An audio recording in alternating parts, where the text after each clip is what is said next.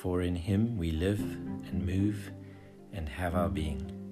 I was fascinated to read a few weeks ago that these beautiful words from Scripture, although said by Paul and written down and recorded by Luke in the book of Acts, they were actually penned by a Greek poet about 350 years before Paul's time. His name was Aratus, and the craziest thing of all for me is that the words were written as part of a lengthy devotion and description of the so-called god Zeus, the Greek god Zeus.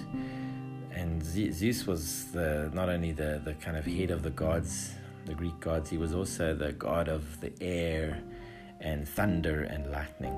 But it just amazes me. Paul uses this very much pagan poetry and this beautiful line from it to describe our Father God, the creator of heaven and earth. And the words describe him beautifully. In him we live and move and have our being. And I guess he also uses this to keep his Athenian pagan audience engaged with what he's saying. So what can we take from this today in our society filled with unseen statues to unknown gods? Well, let's read, just go back a bit in the passage. I want to read from Acts. This is in Acts 17, and there's just so much here. It ends with those words that I started with, but just to go back a few verses. Let's read from verse 24, Acts 17:24.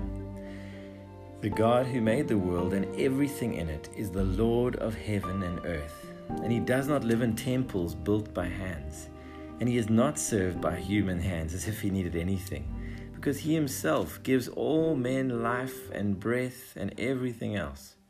From one man he made every nation of men, that they should inhabit the whole earth, and then he determined the time set for them and the exact places where they should live.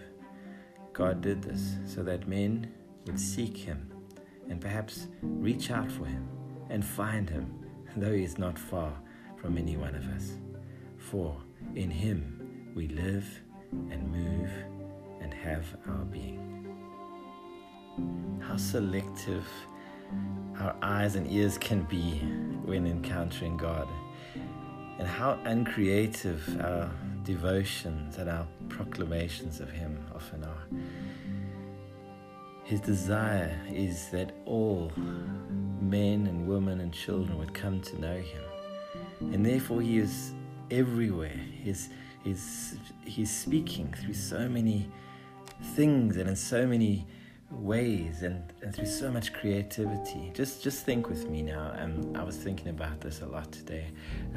How has God spoken most powerfully to your heart over the years? And maybe a good thing to think about is when was that first encounter that you remember, or one of the first encounters you remembered? I'm guessing for most of us, it probably wasn't in a church building or even while reading the Bible. For most of us, it would be in those big moments of life. It could have been way back when you just maybe for the first time properly saw the night sky, or looked into the eyes of someone and felt something transcendent, or encountered like a huge animal or a tiny animal and realized how incredibly intricate it had been made, or was up on a mountain, or was surfing behind the back line. These are ways that many of us encounter God for the first time and feel our hearts stirred. Another way is through big moments of life. It's sadly often in tragedy, maybe not sadly, but it's often in tragedy that God is, maybe the layers are stripped away and God is revealed to us. But it's also in those big, beautiful moments like the birth of a first child, or maybe just an extreme challenge, whether it's like physical or emotional. But then there's also this other way that Paul demonstrates here so amazingly, like it's creativity. It's the power of words, not just words, power of pictures, power of music, these things that God has given us, and as image bearers that we use to create things. It comes across to us or in movies, and there's many movies I'm sure that any of you could name where you've been spoken to by God, and they may not have been made by anyone who even cares about the Lord, and yet there's something beautifully redemptive or powerful that speaks to you from that movie, or something in a theater. I remember just how powerfully Les Miserables impacted me as a student when I saw it at Artscape for the first time. Just the call on Jean Valjean's life, and that whole story just captured me and captivated me and spoke to me powerfully about my God. And then art and poetry and stories, and the list goes on. And then I think his living word comes to these beautiful experiences of God or encounters with God.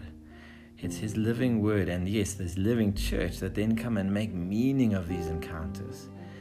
Beautiful, deep, ongoing meaning of these encounters, and ultimately, yes, lead us to the living Christ and keep leading us to him and his redemption. So today, let's remember he is here. He is where you are. He is everywhere. In him we have our being today. God is not far from anyone.